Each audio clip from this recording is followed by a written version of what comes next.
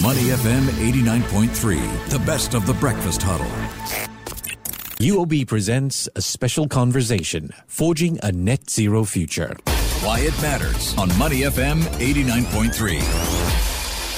Money FM 89.3. Good morning. It's the Breakfast Huddle with Elliot Danker and Ryan Huang. It's time now for Why It Matters. And we're talking about UOB because they've set out emissions targets in 6 carbon-intensive sectors it finances in order to meet its net zero emissions commitments by the year 2050.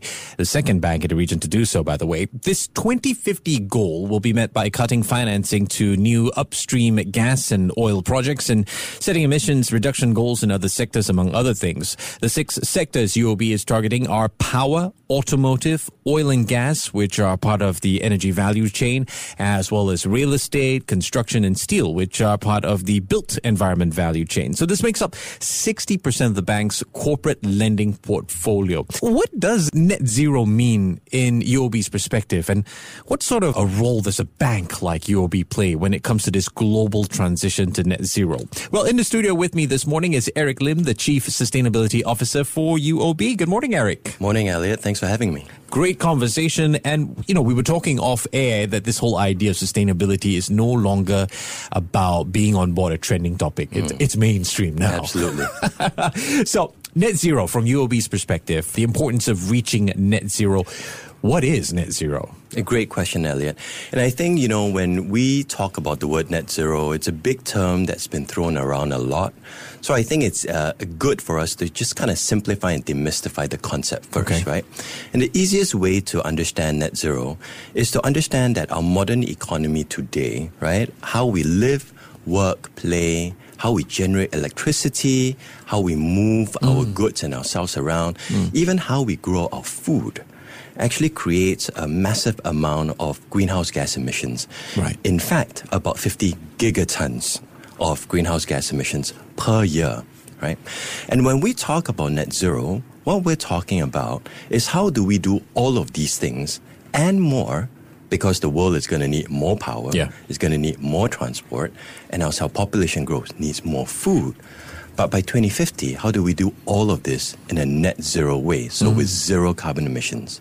And so this is the big concept. And as you can tell, Elliot, we're talking about a massive transformation and revolution of our industrial processes and economies and societies right now. Yeah. So that's that big idea.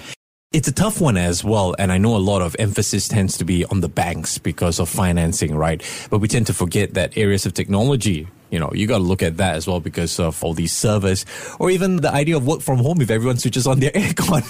It's a bit of a problem, right? I want to get from the bank's perspective. First, let's talk about the current commitments. Why is it falling short of what's required? Where are some of the gaps that you guys have observed? Yeah, that's a great question. So when we think about this big work of moving the entire world towards net zero, you can tell you require a whole of systems approach. Okay. And when we talk about the ecosystem of decision makers as well as ecosystem players, you're talking about governments and regulators. You're talking about the real economy where decarbonization actually happens. You're talking about financial services, banks like UOB. And you're also talking about individuals like us, consumers as well as citizens, right? Okay. And each one of us needs to be able to do and play our active and appropriate role in order for us to do this. So where we are slow, I would rather say that we started too late. And if you think about trying to bring us to net zero by 2050, that's 28 years from now. Right. Now, it would be a lot easier if we'd started 20, 30 years ago, but we are where we are, right? Okay. So the role of a bank is very important because we have interconnections into every part of the real economy.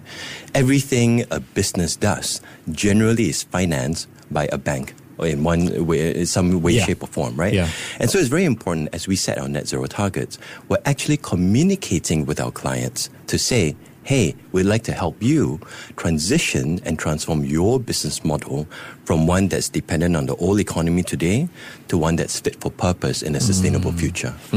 I mean, being very objective-minded, the operations side of me, do we look at this situation as what's the priority first? What needs to be done urgently? How does it work in a bank? Yeah, absolutely. So when we look at sectors, right, we look at which sectors contribute the most in terms of greenhouse gas emissions, and actually which sectors have the technologies already available to be able to transform, versus some other sectors which we call hard to abate, where the technologies may not exist yet, right? So I will tell you, Elliot, that power is the big thing we got to crack, right? If you think about greenhouse gas emissions, 73% of all the emissions are related to energy needs in some way, shape or form, either to generate electricity or to be used in cars, shipping, aviation, etc., etc. So if we can crack energy with renewable sources, with potentially hydrogen coming into the picture, right, with other forms of low-carbon power options, that's the big thing we can crack in order to move ourselves closer to the net zero goal. So if I'm understanding this correctly, there is an agreement that we need technology to help us here. But how do we get the investment in technology? Of course, that's where the bank comes in and eventually you get that place. Eric, don't mind me. This is a bit of a surprise question. And it's just on the back of how you talked about how banks help to finance majority of businesses. Where does fintech lie in all of this? I went to a sort of an event recently and they talked about how fintech helps finance businesses that may not traditionally be able to get financing from a bank because they don't have proper books. That's right. Maybe they look at their electricity consumption. Does that pose a problem for traditional banks? Yeah. So I would say when you think about the role of fintech, and there's a new class of techs called green techs that are also coming into play.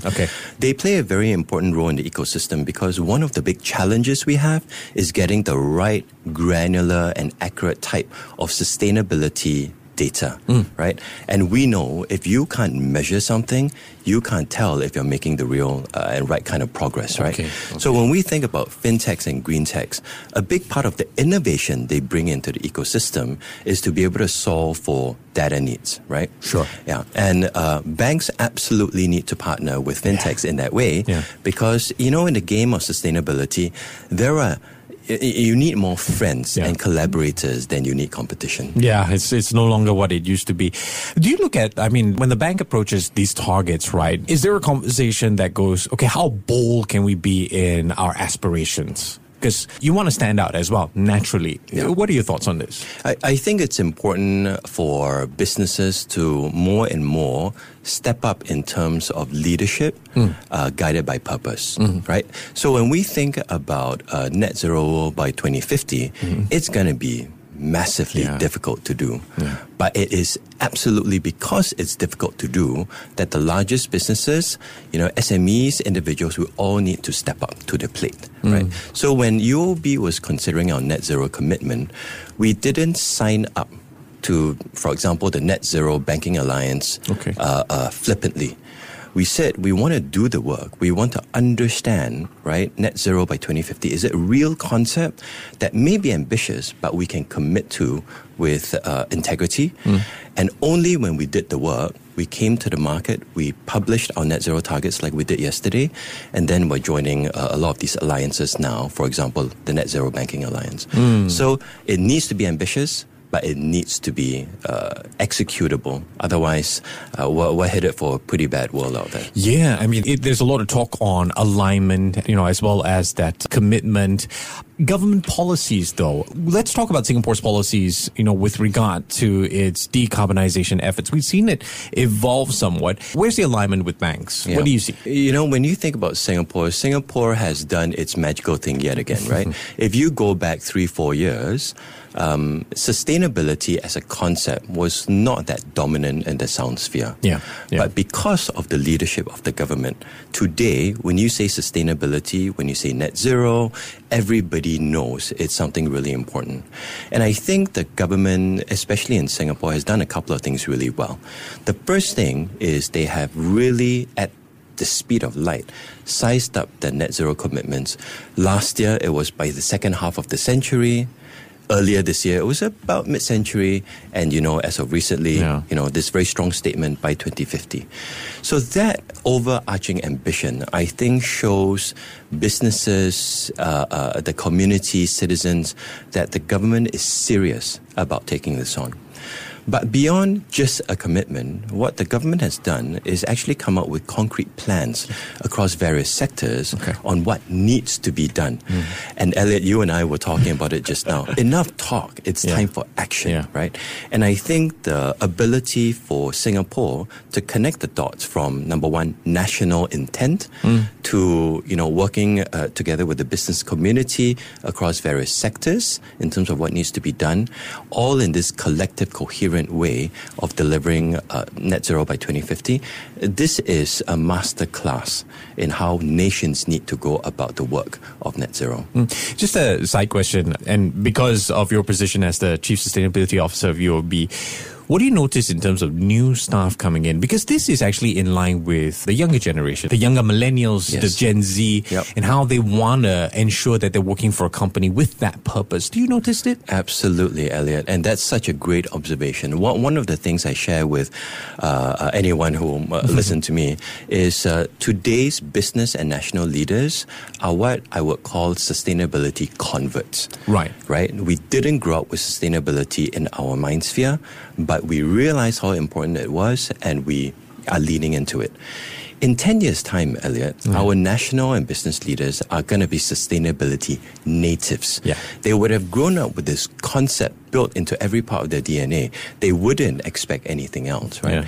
And as we are bringing talent into the bank, as we hang on to our precious talent, you can tell that they don't only want good jobs, they want to work in a bank that they view as good and has purpose. And we've been able to actually attract really good talent because of our leading position on sustainability. Yeah, it's like how we say now, why walk to the cinema to buy a ticket when you can book it online?